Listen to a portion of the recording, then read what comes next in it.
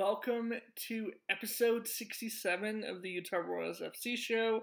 I've got Lucas and I've got RJ with me. How are you two doing? So good. The US are champions. It's been a fantastic week so far. We had the weirdest, strangest NWSL week we could possibly ask for. And then we had the US held scoreless at halftime and winning 2-0 with Becky Sauerbrunn having to bleed her own blood. So I'm pumped. I'm on 2 hours of sleep and about 15 cups of coffee today. Yeah, it has not been bad for a Monday. Sorry about no podcast last week. We had tech issues, and then I had my own unexpected stuff going on. But here we are, lots to talk about. I feel like we've already talked about half the things because we were chatting for like a half hour before we hit record. But we are in for a good show today, folks. I am super stoked. So, before we talk about the World Cup, let's talk about Sam Johnson a little bit. So Sam Johnson, obviously retiring, and this whole story is so cool to me. I'm glad that Laura talked about it in the post game, which you recorded, Lucas. But it's a bummer that the other players weren't really allowed to. I think it was Taryn shut him up. Was it Taryn? Yeah, I mean, what happened there was PR was told they weren't going to make any announcement. They weren't going to discuss Johnson's retirement. And then Ryan from Deseret News, Ryan's fantastic, great dude. Asked Laddish about just like about Johnson. It was a very general question, and her answer was so funny because it was so non-committal and like positive, but like you could not draw that Johnson was going to retire, even though it was like clear something was going on. And then Harvey comes in, and we talk about the game, and she's pretty down. And I asked the question. We've seen a bunch of social media posts about Johnson retiring. Can you comment? And then she just opened up about it. But by the time that Gunny came into the post-match conference, PR wasn't aware that it had already been discussed, and so tried to ask about it, and we're told like not gonna talk about that. And they apologized later because Taryn's a good guy. He just was told we're not discussing this, and didn't know that Laura had already talked about it. Yeah, good at Taryn's doing his job. Yeah. So I have a problem with this as somebody who has media things that they have to do. I have a big problem with how this was handled, and this is not a Utah Royals thing. This is an NWSL thing. Of you can't not you can't no comment news like this and have everybody on different pages and then have players leak it and then not talk about it and just sort of Sky Blue has done this a lot, right? Like Christy Pierce changes her name, they don't put anything out about it, they just put her out on the roster, or they change coaches and they don't put her out. And these are more serious. The coaching thing is definitely more serious, but a player retiring, I understand she did not want a large celebration, but these are things that a functional league should be putting out in the course of normal events, whether a player wants a send off or not. It just is part of normal media practices for every other league. I agree with that. I just think it was sort of like a miscommunication wanting to wait till after the game. I mean, it wasn't like Sky Blue where they literally haven't named a head coach and every player, or not every player, but every member of the coaching staff skipped media in the win over Chicago. But I see what you mean. But as a league, they should not allow things like this to just be post-game things. This should be something the league is, if a player is retiring, this is when this information needs to be in. This is when the media, these are things that the Media Association, of which I am a member, has been working on for a long time. And this to me felt a little bit like a fail of a club not putting out information and not really having a strategy to put that out and not really having a good reason not to put it out. Yeah, I mean, I think it came down to that's what um, Sam wanted, and like I wouldn't fault a player for that, but it did come off a little strange, which is unfortunate. But like I can understand wanting to not make a big deal out of your retirement. The flip side being, it does make the club look like they're caught off guard, and they've known about this and been prepared for it for months. It's just, I think, an awkward transition. Yeah, yeah. Either way, I mean, going back to her actual retirement, I'm kind of sad about it. We knew it was coming a little bit, at least, or we had an inkling it was coming before kickoff. Um, but she wants to do things outside of soccer, and I think it's awesome that she's stuck with the team. So just to sort of, if you haven't listened to Laura's comments, go scroll down on the RSL Soapbox Twitter. Lucas put it up, but she came up to Laura Harvey in preseason and said she wanted to do something other than football. They tried to find a replacement for her. They couldn't get it done, and Sam Johnson pretty much just said, I'm going to stick around until you don't need me anymore. And then they looked at the schedule and they just sort of agreed on, okay, this game against Reign FC, players will be coming back from the World Cup. Looks like we're going to have a bye week here. Let's just do it. And so they kept it quiet. Players didn't know until about 2 months beforehand, but I think in terms of a chemistry thing and just sort of a respect thing, players wanted to know. So I think that's when folks were pulled aside, and it's something they wanted to do. I think the way they paid homage to her teammates, is really cool. They everyone dressed up in like a Sam Johnson-esque outfit because she has a really interesting and eccentric, but yet exciting and really cool style of fashion. And so everyone dressed as her going into that game. So I think that's pretty cool. Another thing that's really cool is that she made it very clear to Gabby Vincent that she wanted Gabby to be ready. She wanted Gabby to be ready for NWSL minutes, and that was sort of her goal, to leave the club in good hands. The club wanted to do a big pregame thing. She didn't want it to be about her, and she didn't. So that's it. She had 14 appearances for the Utah Royals. That's actually one more than Kristen Press. She made 68 appearances with Chicago since 2014, and if you include her time in Australia, she's made over 100 career appearances. Yeah, I asked. So I was at training on Friday, and I spoke to Gabby Vincent after, and that was one of the things I asked about, just what Sam meant to the team, and specifically, like Laura had said, they worked really hard on Sam preparing Gabby to be an NWSL level center back. And it was really cool. She gave a really good answer. Like if you go under my Twitter feed, that's not too far back. And she talked about, Gabby talked about, yeah, like Sam, big asset to the team, that she really appreciated playing with her, but also some very specific things that I thought were cool, like how to go into a challenge. Like I really like the specificity of that, and that like it seemed like she genuinely learned some good defensive things from Johnson, and that's really exciting to see that uh, like Sam didn't want to leave the team high and dry, but was willing to stand for half a season and help bring up a replacement. And that, yeah, Gabby said that she wished she could have played with her longer, but learned a ton. Yeah, definitely. Very cool. Very cool. Sam Johnson is a really interesting story to me because her goal was not to play professional soccer, at least for a certain period of time.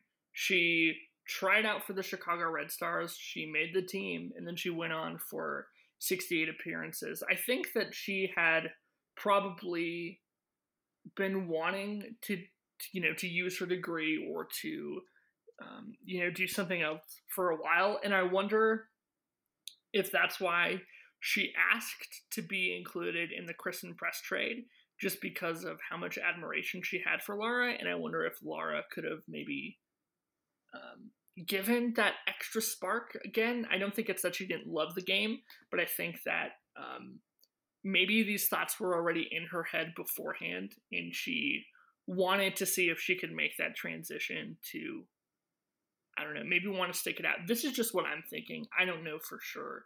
But that could play a factor into it. I have possibly a controversial opinion, but I think this is absolutely a failing of the league.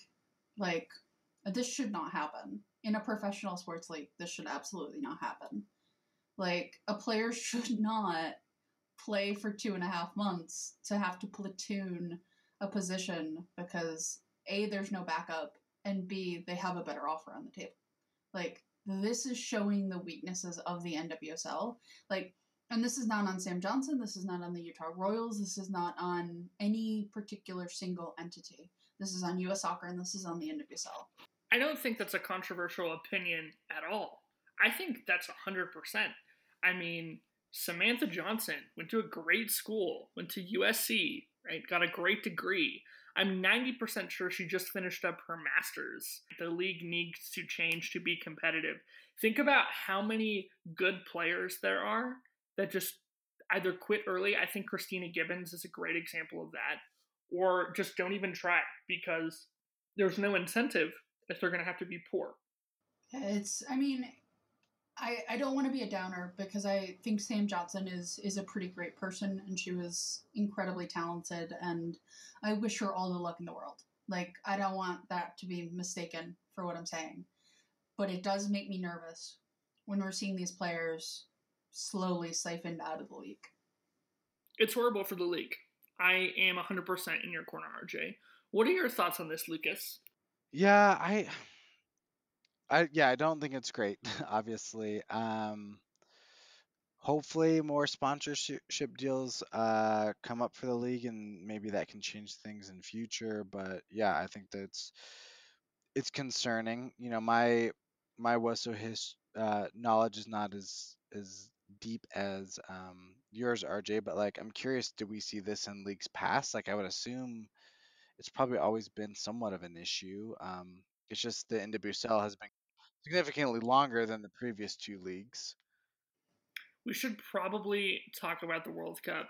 My closing thoughts are, though, like, Sam Johnson, thank you. Like, if you didn't want to play 10 games this season, but you stuck it out because you didn't want to leave folks out to dry, like, that's super tight of you. Thanks for doing that. I am 100%. And she's going to do a lot of cool things. She's a model, she's an influencer, she's doing all these great things. Like, there are other super awesome things on the horizon for her. And so I cannot wait to chat with her in hopefully a few weeks.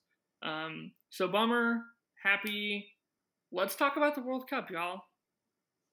I don't know where to start on this one. We won.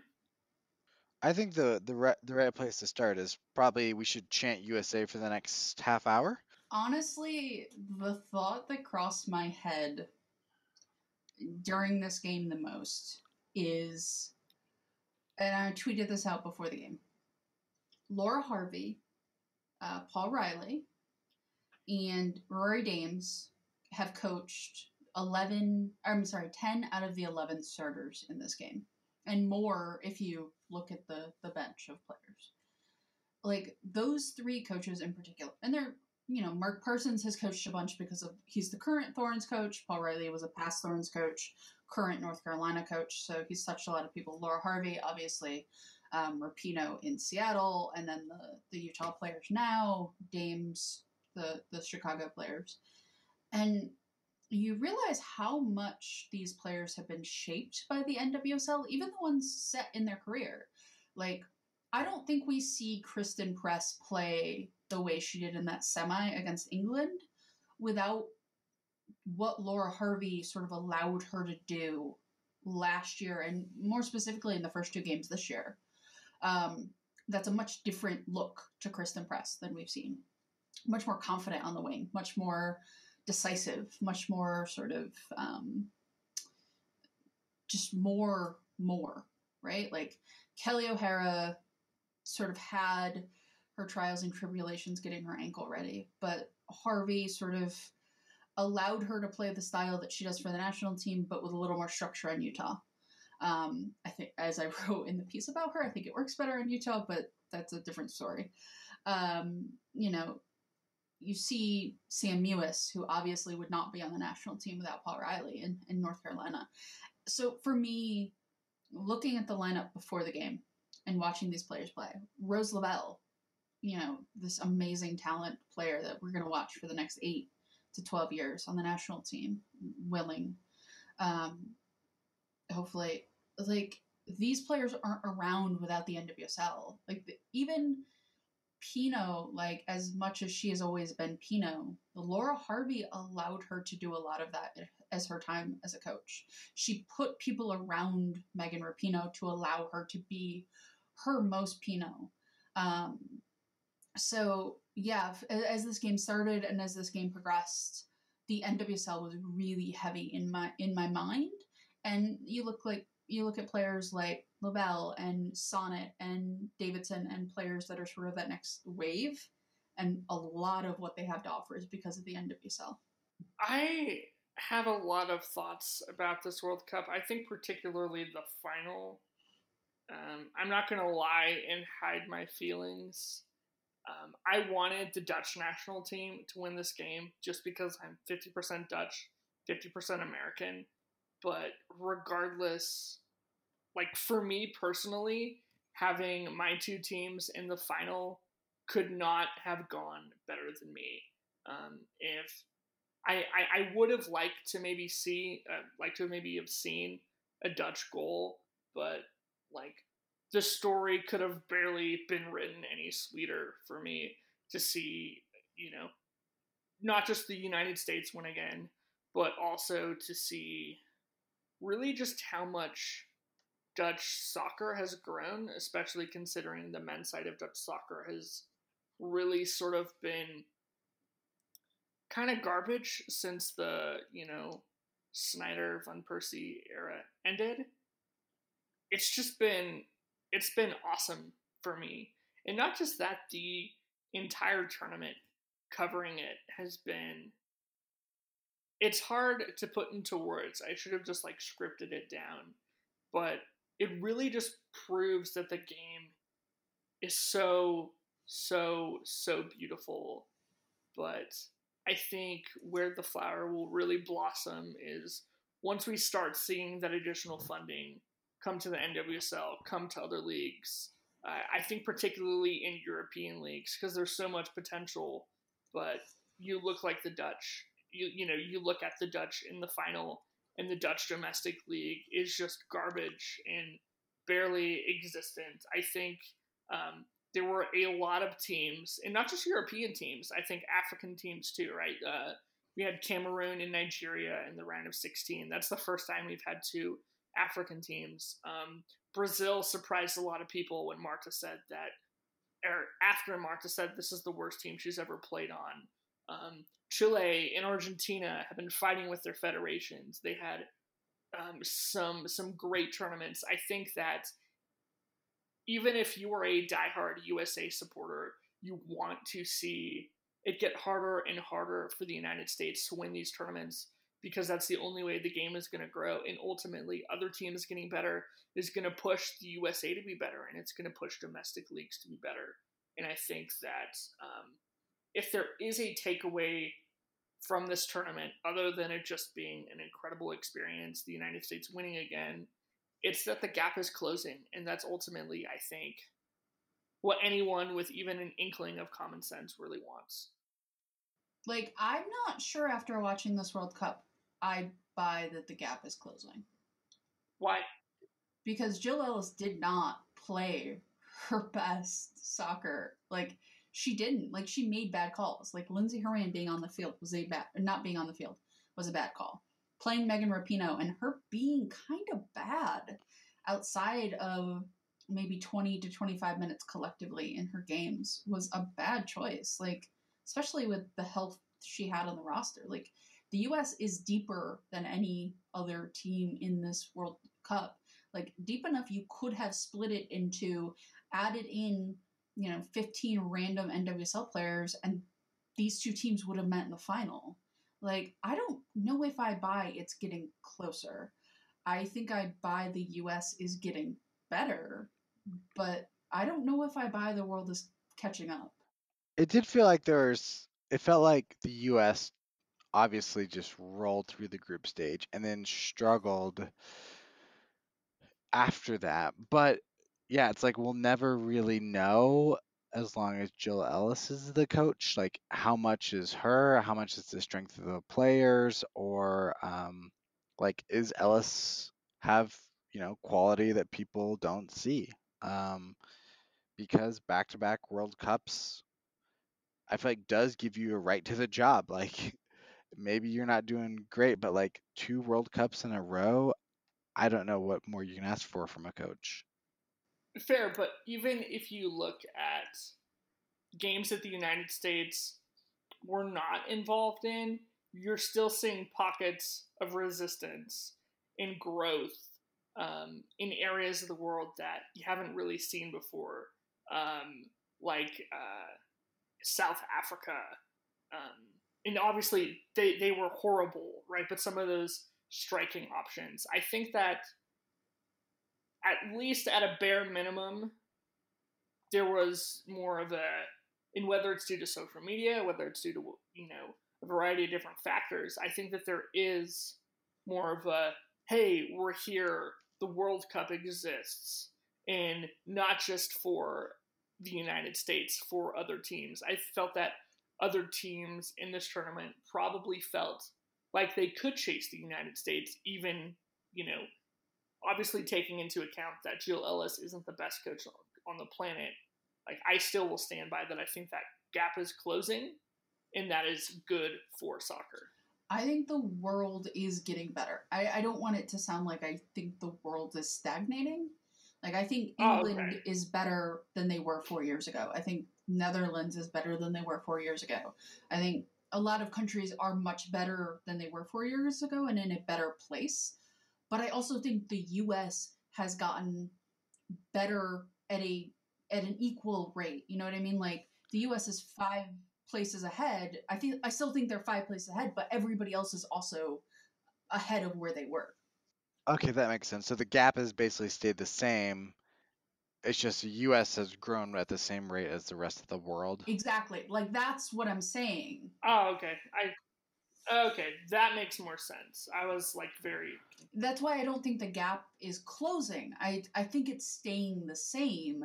I think everybody has just gotten better. So those games that the US isn't in look better. The games that the US is in that Jill Ellis is not putting her players in good positions also look better in terms of the US just not rolling people. But if you put Laura Harvey or Mark Parsons or Vlatko Ananovsky or Paul Riley in charge of this team and they put out a more competent and a more sort of cohesive 11, this team wins like they did against Thailand against everybody. Maybe not 13-0, but a lot easier than Ellis did. That's fair. That's fair.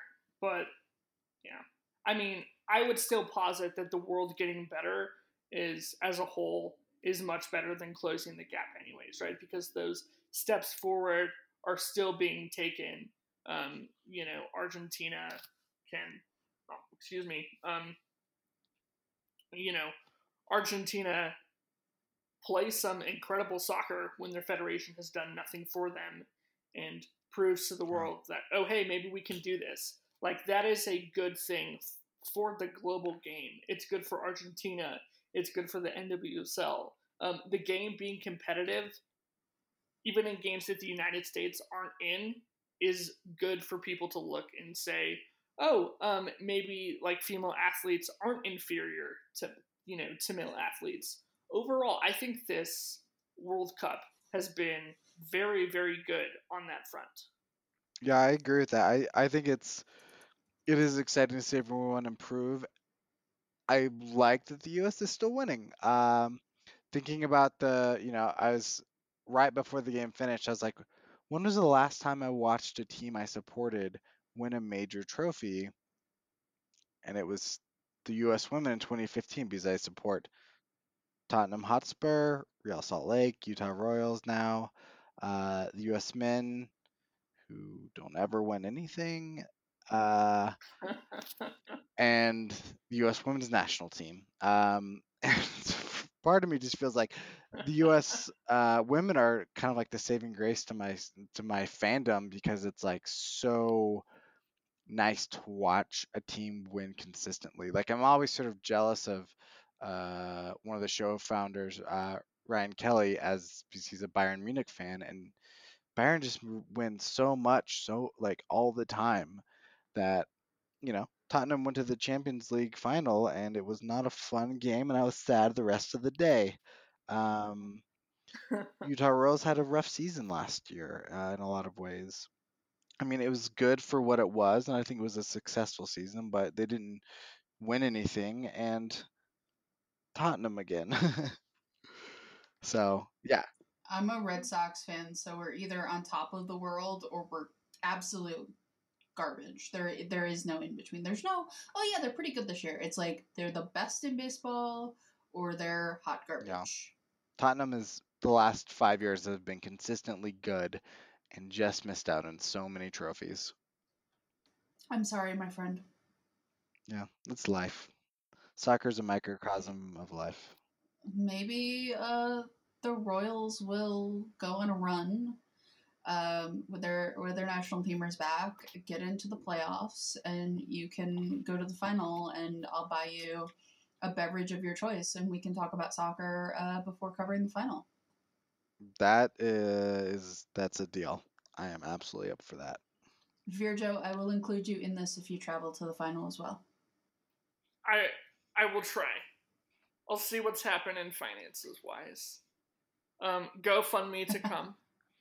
So this is my plan. My wife and I have a savings account that is specifically for the 2026 World Cup because it's going to be in the U.S.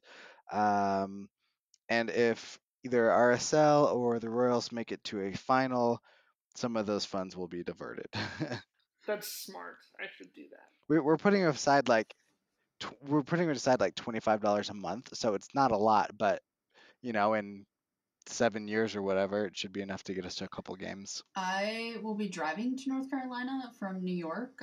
It's about a 12-hour trip, but it's only about, because my car gets ridiculous gas mileage for a non-electric. My car gets like 550 miles to a tank. It's only like 25, 26 bucks to fill up, so I'll be able to get there for like 50 bucks each way. That's awesome. So I'll be driving. I'll be driving forever, but I will be driving down for the final in North Carolina, which at some point we'll probably talk about placement, but probably not this episode. Very cool. I love tangents. Hey, so Kelly O'Hara kissed her girlfriend, and I wanted to talk about that for a minute. If you guys are alright with that. Yeah, it was a badass moment.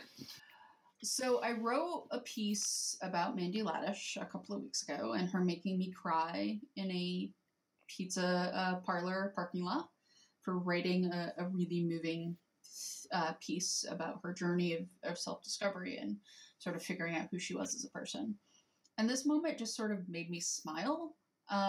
It's one of those moments that normalizes things for people who don't necessarily see themselves in sort of that Pinot vibe or, sort of the Ashlyn Harris or Ali Krieger vibe. Like, there are different types of people. And I think, Kelly O'Hara is goofy and fun, but she's really good and she's respected and she's sort of, on the field, she is just a badass. And I think her just walking up, kissing her girlfriend the same way that Lindsey Horan kissed her boyfriend or Julie Ertz kissed her husband or, any of the other players got that moment. I think her doing it without sort of any preamble, without having to put out a post, without doing anything other than just getting a moment of just pure bliss after a game is important. And I can remember when Abby Wambach was the only player on this team that was out and sort of how people talked about it and how people talked about it in 2015. And now there are 6 players that are out. Ali Krieger, Ashlyn Harris, Megan Rapinoe, Kelly O'Hara in whichever way she is, Tierna Davidson, and AD French. And I think that is important, and I think that moment was really, really cool. And after, the head injury from O'Hara, you wanted her to have a really sort of great end of tournament moment, and I think this was a great way for her to cap off what could, in theory, be her last World Cup. Why do they have to end it like that? It could be her last World Cup. That's so sad. That's so beautiful. It could be Tobin Heath and Kristen Press and Becky Sauerbrunns and Alex Morgan's and Megan Rapinoe's last World Cup too. And I think Carly Lloyd 2023. Carly Lloyd 2027. I don't know what you're talking about, this 23 crap. Carly's gonna stop playing soccer when the Borg implants that she has injected into herself wear out. I don't know how Carly Lloyd hasn't blocked me on Twitter besides me never tweeting about her. But just how fast she blocks people, I feel like she would just know that I think things. Oh, man. I am blocked on Twitter by Carly Lloyd. You do, you, Carly. But yeah, I'm really proud of this team in a way of just being sort of political and queer and badass in a way that for a long time this team sort of not ran from, but was a lot more careful and a lot more sort of gun shy sort of when it came to how they express themselves. Yeah, I mean, it's interesting to think back to 99, which like I didn't watch, but I've certainly seen a lot from it. I've read a lot about it. Like the moment of Brandi Chastain ripping off her jersey and like the iconic photo, and she's in her sports bra, like that upset a lot of people, and that was like the issue. To now to where like the team is actually advocating for very meaningful things, like, and they were then too, like they were both trailblazers and a team that had huge accomplishments, but it feels like it's a different level now. Like they're very comfortable with themselves. They know who they are, and they're also fighting for really good causes and causes I believe in. So it's exciting to see, like, yeah, like kind of how you kicked off this discussion, RJ. Kelly O'Hara just being herself and being, in a relationship and not making a big deal out of it, not hiding it either. I think that's huge. Agreed. On that note, I've seen some people talk about, like, why do we need to make these moments political, right? Because as soon as the World Cup ends, it's like, oh, back to the lawsuit. I think that it comes from, and I don't mean to be abrasive in the way that I say this, but I think that you have to come from a place of privilege for anything not to be political for you. Everything's political, whether it's money, policies, everything is political. And I think particularly when you're playing a sport, one, not only do you have a platform, but two, if you're a female athlete, specifically a queer female athlete or a queer black female athlete, you are coming from a place of marginalization where everything is political. So to have a platform, I do not think there is a better time to talk about the lawsuit than immediately after the game ends. I think that's the perfect time to bring it up. And so the fact that this team is being political and they are talking about change, and whether it's quietly or whether it's, Megan Rapinoe screaming at the top of her lungs, "Yay!" Right? I think these are steps forward as a society we need to make. And I think it's cool that this is happening, and it's important that it's happening any way you do it, whether it's, Megan Rapinoe or whether it's, obviously Kelly, what she talked about. It's all so, so, so important. And frankly, not to, expose my political beliefs, but it makes me want to support this, this national team even more.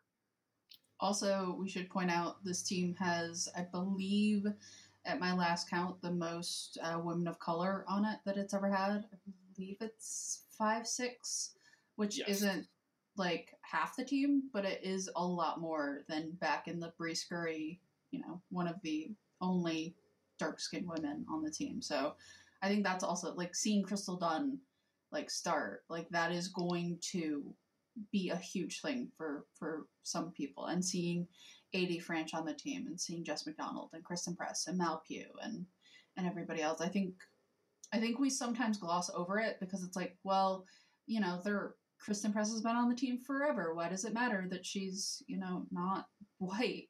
And, but it does matter because she's not. Yeah, and I think people just get sick of us bringing it up, but I think it is important. It is important to me that this team is not all white. It is important to me that Tierna Davidson hasn't really ever watched the U.S. national team and not seen somebody who's out on it. And it isn't like out in the way of like Megan Rapinoe, but her and her girlfriend just are 20-year-olds and 21-year-olds that just have a life and are just happy.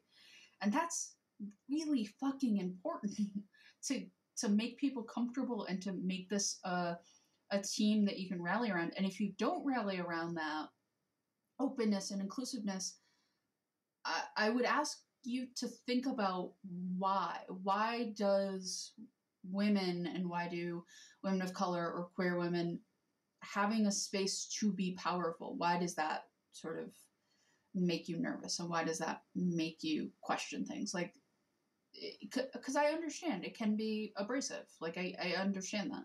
But think about why. Why does this bother me? Not just this bothers me, so it's bad. That's perfect, RJ. It's perfect. I think going back to one other comment that I have in terms of having more women of color on this team too, is we look at, right, so take U.S. demographics, take U.S. economics. Soccer is very largely a pay-to-play club sport. You have to have money, you have to have capital to put into soccer to make it a lot of places, and not to generalize, but for many places in the United States, communities of color don't always have that capital. They don't tend to have that access as much as, like white suburban communities do. So I think that's a testament even more to how important it is that there are, multiple women of color on this team who are not only on this team, but they just won a world championship.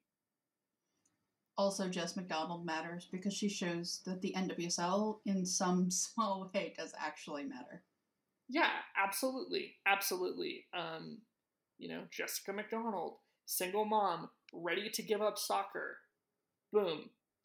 Yeah, she doesn't play a whole ton in the World Cup, but she's part of that team, and she's one of the best strikers in the league. Yeah, like, it is exciting to see progress. I think it's really easy to feel really negative about our country. I know I do 98% of the time. And to see, these women celebrated, and these women like win it all in a decisive way. Just thinking about Rapinoe's kind of interaction with Trump, and then her going and winning just everything, like, feels really validating, and it feels good in an age where our country sucks in a lot of ways right now. And I'd also like to point out, like, if you're on the other side of some of this, like, if you're somebody who does have, strong religious leanings, like, there are players like Tobin Heath or Morgan Bryan or Emily Sonnet that have talked about their faith and talked about it openly and how much of a guiding force it is for them. So it's not just, all Megan Rapinoe out there or Ashlyn Harris out there. Like, you can find somebody on this team who you can connect with if you take the time to actually look at the players on this team. Absolutely. Absolutely. All right, I guess that's the closing of We Promise Not to Be Political, Sorry We're Political Again segment of the Utah Royals FC show. One closing World Cup thought that I want to bring up is that everyone made it through healthy. I don't think I told you all this, But I had a dream that like Rachel Corsie broke her foot in the middle of the tournament, and I'm so glad that it didn't actually happen. Obviously, we don't know the results of Kelly's concussion-like syndromes, but regardless, Alcohol poisoning. right? But regardless, like she is going to be good to go by the 19th, I'm sure. So I'm glad that no one broke any bones going into this tournament. Also, just so I don't forget later, Vero is 100% ready to go for the game against Sky Blue coming up. All right, shall we talk about the game against Reign FC? I was so close to saying Seattle Reign. The SeaTac Reign. Shall we talk about that real quick? I mean, the league still calls them Seattle Reign FC in their hashtags, so. Yeah, that's odd. Whatever. Do your thing. That was a rough game. I was photographing it, so and I didn't go back and watch it. I probably should have, but it just seemed too depressing to spend 90 minutes like reliving after having been, a couple of feet from the pitch the first time around, but not great. Yeah, I don't blame you, man. I didn't go back and watch it either. It was rough. I think, to quote Mandy Laddish's post game, and Harvey said it too, is that we just weren't good enough. We were flat. Sometimes you come out flat, you try to fix it at halftime, and you just can't execute, so you just move on to the other one. It just was not a good game for us in every regard. Jess Fishlock is a monster, a literal dragon. Super bummed that she sort of broke her ACL because she's a fantastic representative and ambassador for the league. But I mean, up until that point, she was just wrecking our defense, and so you hate to see a player down. Yeah, what happened on that play? I don't know. They did not show it on the stream. Yeah, it was off ball or off stream. I was looking at something else in person at the game. I have no idea what happened, but ACL tears are legit and not in a good way. So the thing about this game, and I watched it a couple of times, and some parts I wish I didn't. How do you put yourself through that? It's the burden I take by doing the job that I do. I have both a sadist and a masochist streak occasionally when it comes to soccer. But the thing that frustrates me with Utah is you can tell that Laura Harvey has a plan. You can tell that every player on the team knows what that plan is. And you can see them being a step late or a touch heavy or just the players it's just not coming together. And you can see them sort of get this look in their eyes of not being able to fix it. Because the players that you would turn to fix that are gone right now. Vero was gone. Kristen Press was gone. Kelly O'Hara was gone. Katie Bowen was gone. Players that you have a lot of the players that are steady. Like Mandy Laddish is an amazing midfielder at her best. But she's not that creative spark the way Vero is, right? Like they're just different players. And you have to have a multitude of players on a team, but they're different. So the player that would look at the Seattle Reign team and figure out ways to pick at those seams was gone. And Amy Rodriguez is very good, but if she's not getting the ball a ton and she's not getting sort of these shots that Amy Rodriguez's want to do, and Vlatko knows Amy Rodriguez very well, there's not a whole lot left, right? Because you don't have Press to just be, all right, Kristen, we're going to give you a ball 30 yards from goal. Go be Kristen Press. Like, that is a legitimate strategy, right? Like, go be Kristen Press is a legitimate strategy in the NWSL. And they don't have that right now. And they don't have Kelly O'Hara to just take Jess Fishlock on all night. And they don't have, Desiree Scott to just become a black hole in the middle of that midfield to suck all of the attack away. And the spine of this team, the foundation of this team, I think is strong.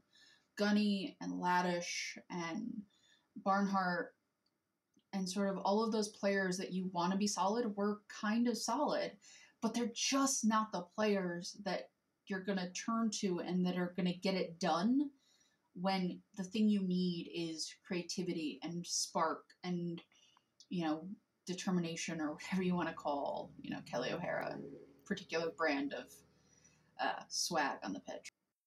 This is the thing that frustrates me about the NWSL is in no other like professional top league would you have a World Cup and like a 2-game break and that's all. Like I've been a fan of the Premier League longer than I followed the NWSL. It is unimaginable that they would have the World Cup in the middle of the season and only have a 2-game break for that. Like, and so there's always going to be a massive drop off in talent, and that just sucks. Like, there's no way around it. Like, unless they either move the time of the year the World Cup is, or move to a winter schedule, which would not really work in this country, you're always going to see a ton of drop off in the quality because you know when you have 3 players out with the best team in the world, 6 players out, 7 players out total, the players that step up to replace them are probably not going to be as good. And that's fine. It's not a knock on those players at all.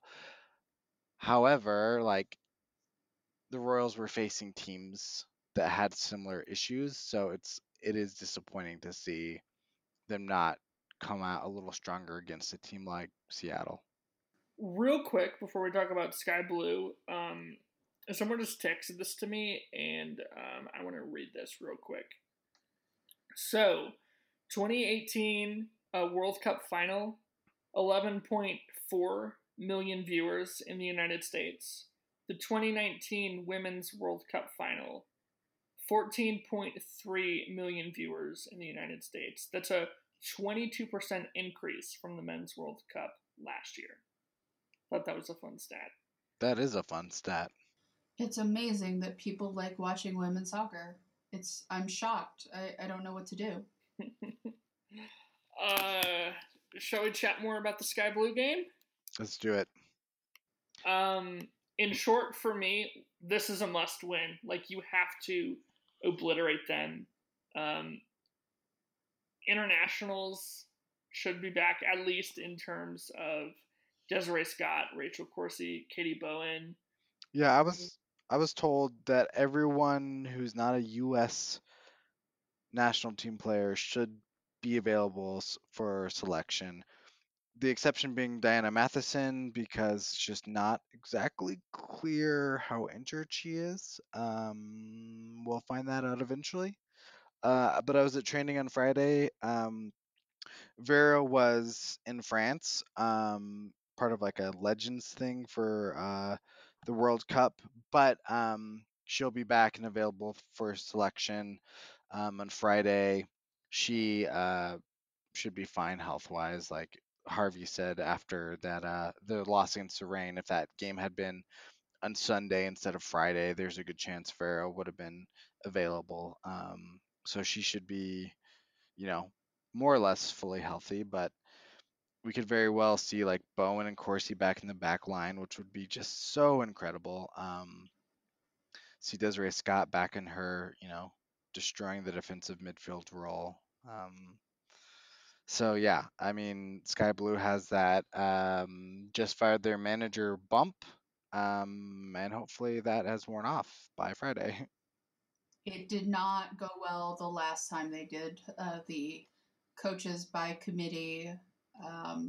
I covered the team heavily that year. It did not go well. I'll just leave it there. They did, Denise Reddy won 1 game out of 33. The coach by committee is 1 for 1. I still don't think it'll be great. But a lot of, at least from what I've heard, a lot of their failures just come from Denise Reddy being a toxic person. So I don't think they'll be good. But I do have confidence in Sky Blue to win more than a single game this year. Like the person they had as coach of record has a Class D license with U.S. Soccer. I think that Sky Blue will get lucky again this year. That is very possible. On the note of Sky Blue, I was talking to our good friend Ian, and I told him that the coach has a D license. And Ian told me that he's really close to that, and he's going to apply for the job for the sake of fun. So, all right, we will keep you updated on that. One more thing, sorry, ADHD all over the place. On Diana Matheson, still in a boot. I don't think we see her again this year. I don't know if we see her again ever. Apparently, the foot surgery was pretty gnarly. Shall we go to listener questions? Let's do it. All right, so Aaron says, thoughts on Stengel's quieter year? I will let you go first, Lucas. Yeah, it's disappointing. I was really looking forward to good production from her and from A-Rod. And I think A-Rod has been really solid this year for the most part, but it's been a bizarre drop off from Stengel. Like I don't know what's going on there, but this is sort of the stretch when the team needed her most, and she just hasn't been able to produce. Unfortunately, this is not a quiet year. This is more in line with her average production. Yeah. It's unfortunate because I like Katie Stengel, and I think she is a good player, but she is a player of a bygone era. She is more like Abby Wambach than Alex Morgan in terms of just their sort of current favorite style of playing. Like, she is that big, tall, strong forward who can muscle you off the ball and put a head or a boot on it. And that works sometimes. Last year we saw it work quite well for good stretches. But when teams figure out how to neutralize you in a system, it's really easy for teams to neutralize that type of player. I agree with that. Especially if you look historically, Katie Stengel is not a star. Katie Stengel has never been a star. Katie Stengel will never be a star. She had, in her time with the Washington Spirit, 4 goals in 26 games.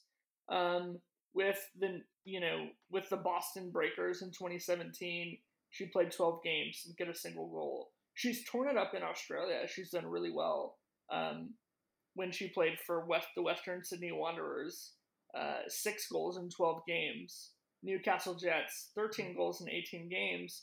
But that's a much, much different league with much less quality defenders. I think this is definitely, I think it's a drop-off from what she's capable of. I don't think it's a major drop-off from her average. I think she definitely can do better. But like you said, RJ, I think she's a bruiser. And in this league, bruisers, and not just in this league, but in the way that the global game is going as a whole, I don't think there's a whole ton of place for a bruiser with the way that the game is going. And I don't know, she may become a trade piece. No, I think there is definitely a place for her on the Utah Royals, but I think it's a sub. Like, if, you're 65 minutes into a game and A-Rod and Press can't break, whatever team you're level end goals, and you just need to put somebody big and strong in, she's an excellent option. Like, I think she's somebody who could be a fantastic role player. I just don't think she's going to be that player that she was last year. But I think if you use her sort of smartly and in the right circumstances, like, she's a great player to have in your toolbox. So I don't want to sort of discount her there. I think she's an incredibly important type of player to have. I just think, A-Rod and Press probably are who you start with, and then you bring her on sort of in those situations. Absolutely, absolutely. Don't expect her to be the star and go out and bang a whole ton of goals, which I think is sort of the mindset that we had for this year, just because it was what we experienced last year. But she's definitely not that kind of player. Great take, RJ.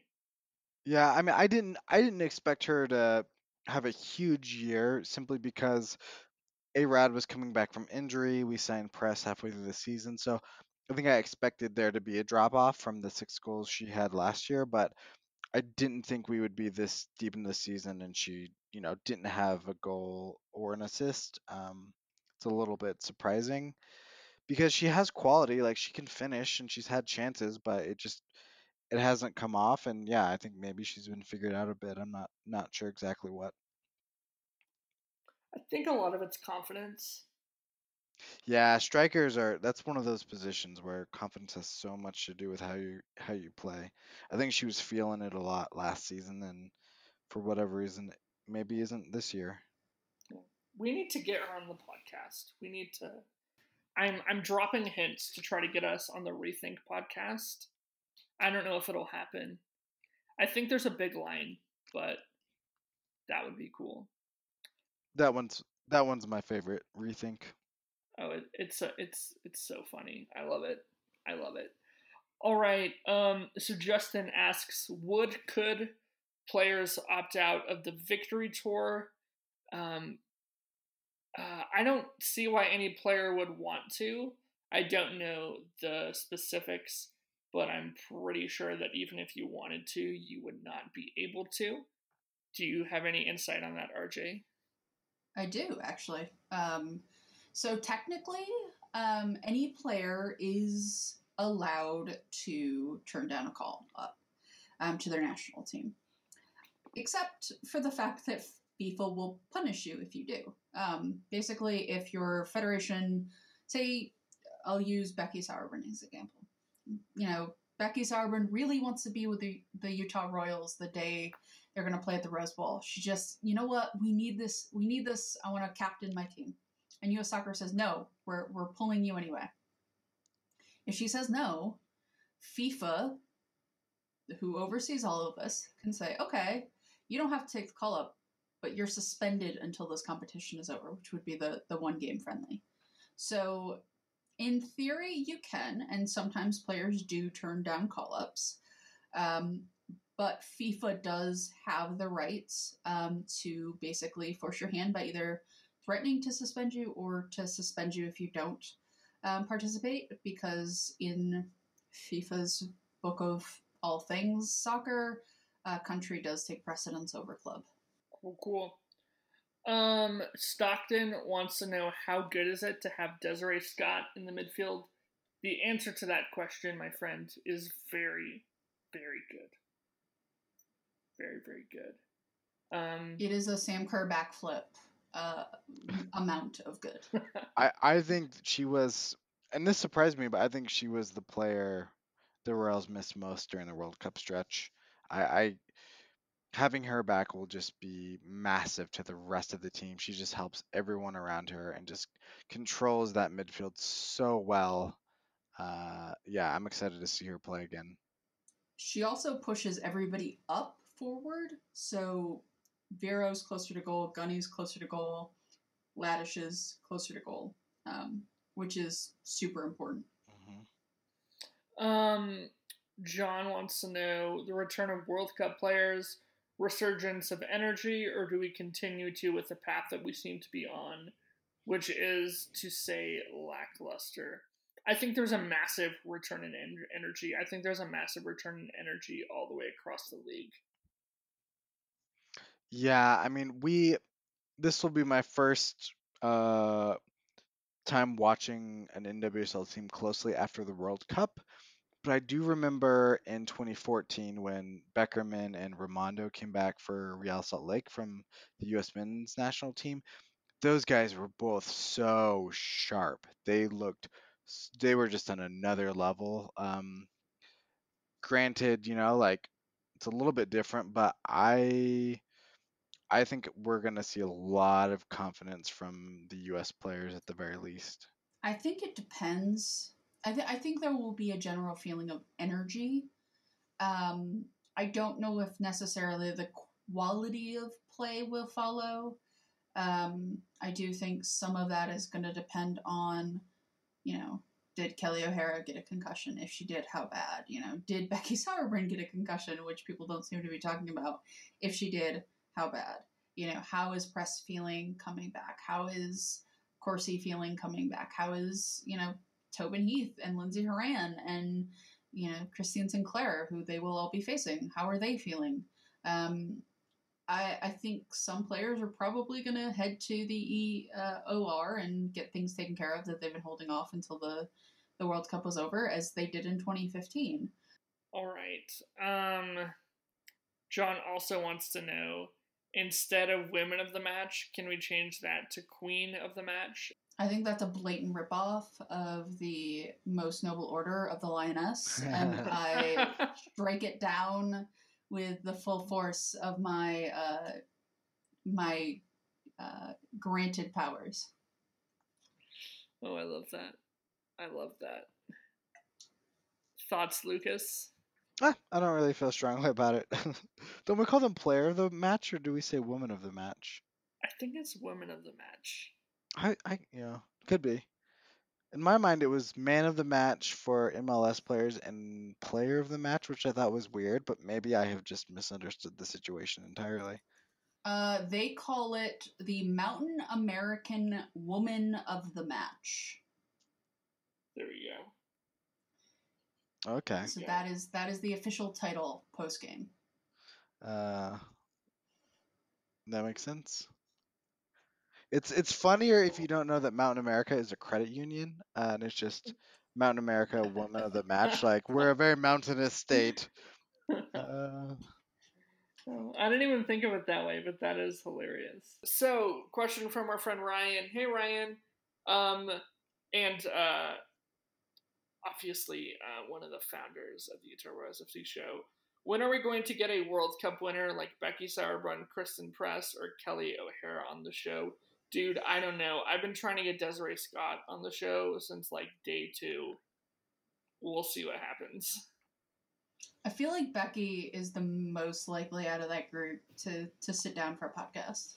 I think what we should do is I just need to ask Roscoe, hey, will you chat with your pal Becky Sauerbrunn and see if she wants to talk Zelda and Harry Potter with us? And I think that's probably our in. Also cats. Oh, yes. Don't forget cats. I wonder if Becky Sauerbrunn would come hang out with my kittens. That would be dope. Kelly O'Hara is allergic to cats, which upsets me a little bit as somebody who has a cat. Wait, so how many cats do you have? Just one? I have one. Her name is Fenway because I'm a Red Sox fan. Nice. Virtua, you have 2 kittens and an older cat, right? I do have 2 kittens. So we have 6 cats between 3 people. That's kind of incredible. I love it. My mom used to work for the Utah Humane Society. So between the ages of like 1 to 3, when they couldn't get a cat out, but they didn't have enough like space for it. So growing up between 1 to 3, I had anywhere between like 3 to 7 just like random cats in my house at any given time. It was pretty great. That's funny. All right, last comment. Our guy Roscoe wants me to just talk about my life and how I've been doing for the last 15 minutes. As much as I'd love to do that, we're going on at least pre-editing and dropping things down an hour and 16 minutes. So we will just start off the episode next week with me just chatting about how my week went. Not 15 minutes, because cutting that together would require a Herculean effort on my part, the lowly editor of this program. We'll release it as a special. I'll just be like chewing on a bag of chips, and we'll just have a bunch of like awkward silences and just the chewing of chip sounds as I talk about, I don't know, how I slept the night before. Talking to Vero, I assure you, ladies and gentlemen, you also get a lot of awkward silences. Like, it is a feature, not a bug. All right. Thanks everyone for listening to episode 67 of the Utah Royals FC show. We will chat with you next week.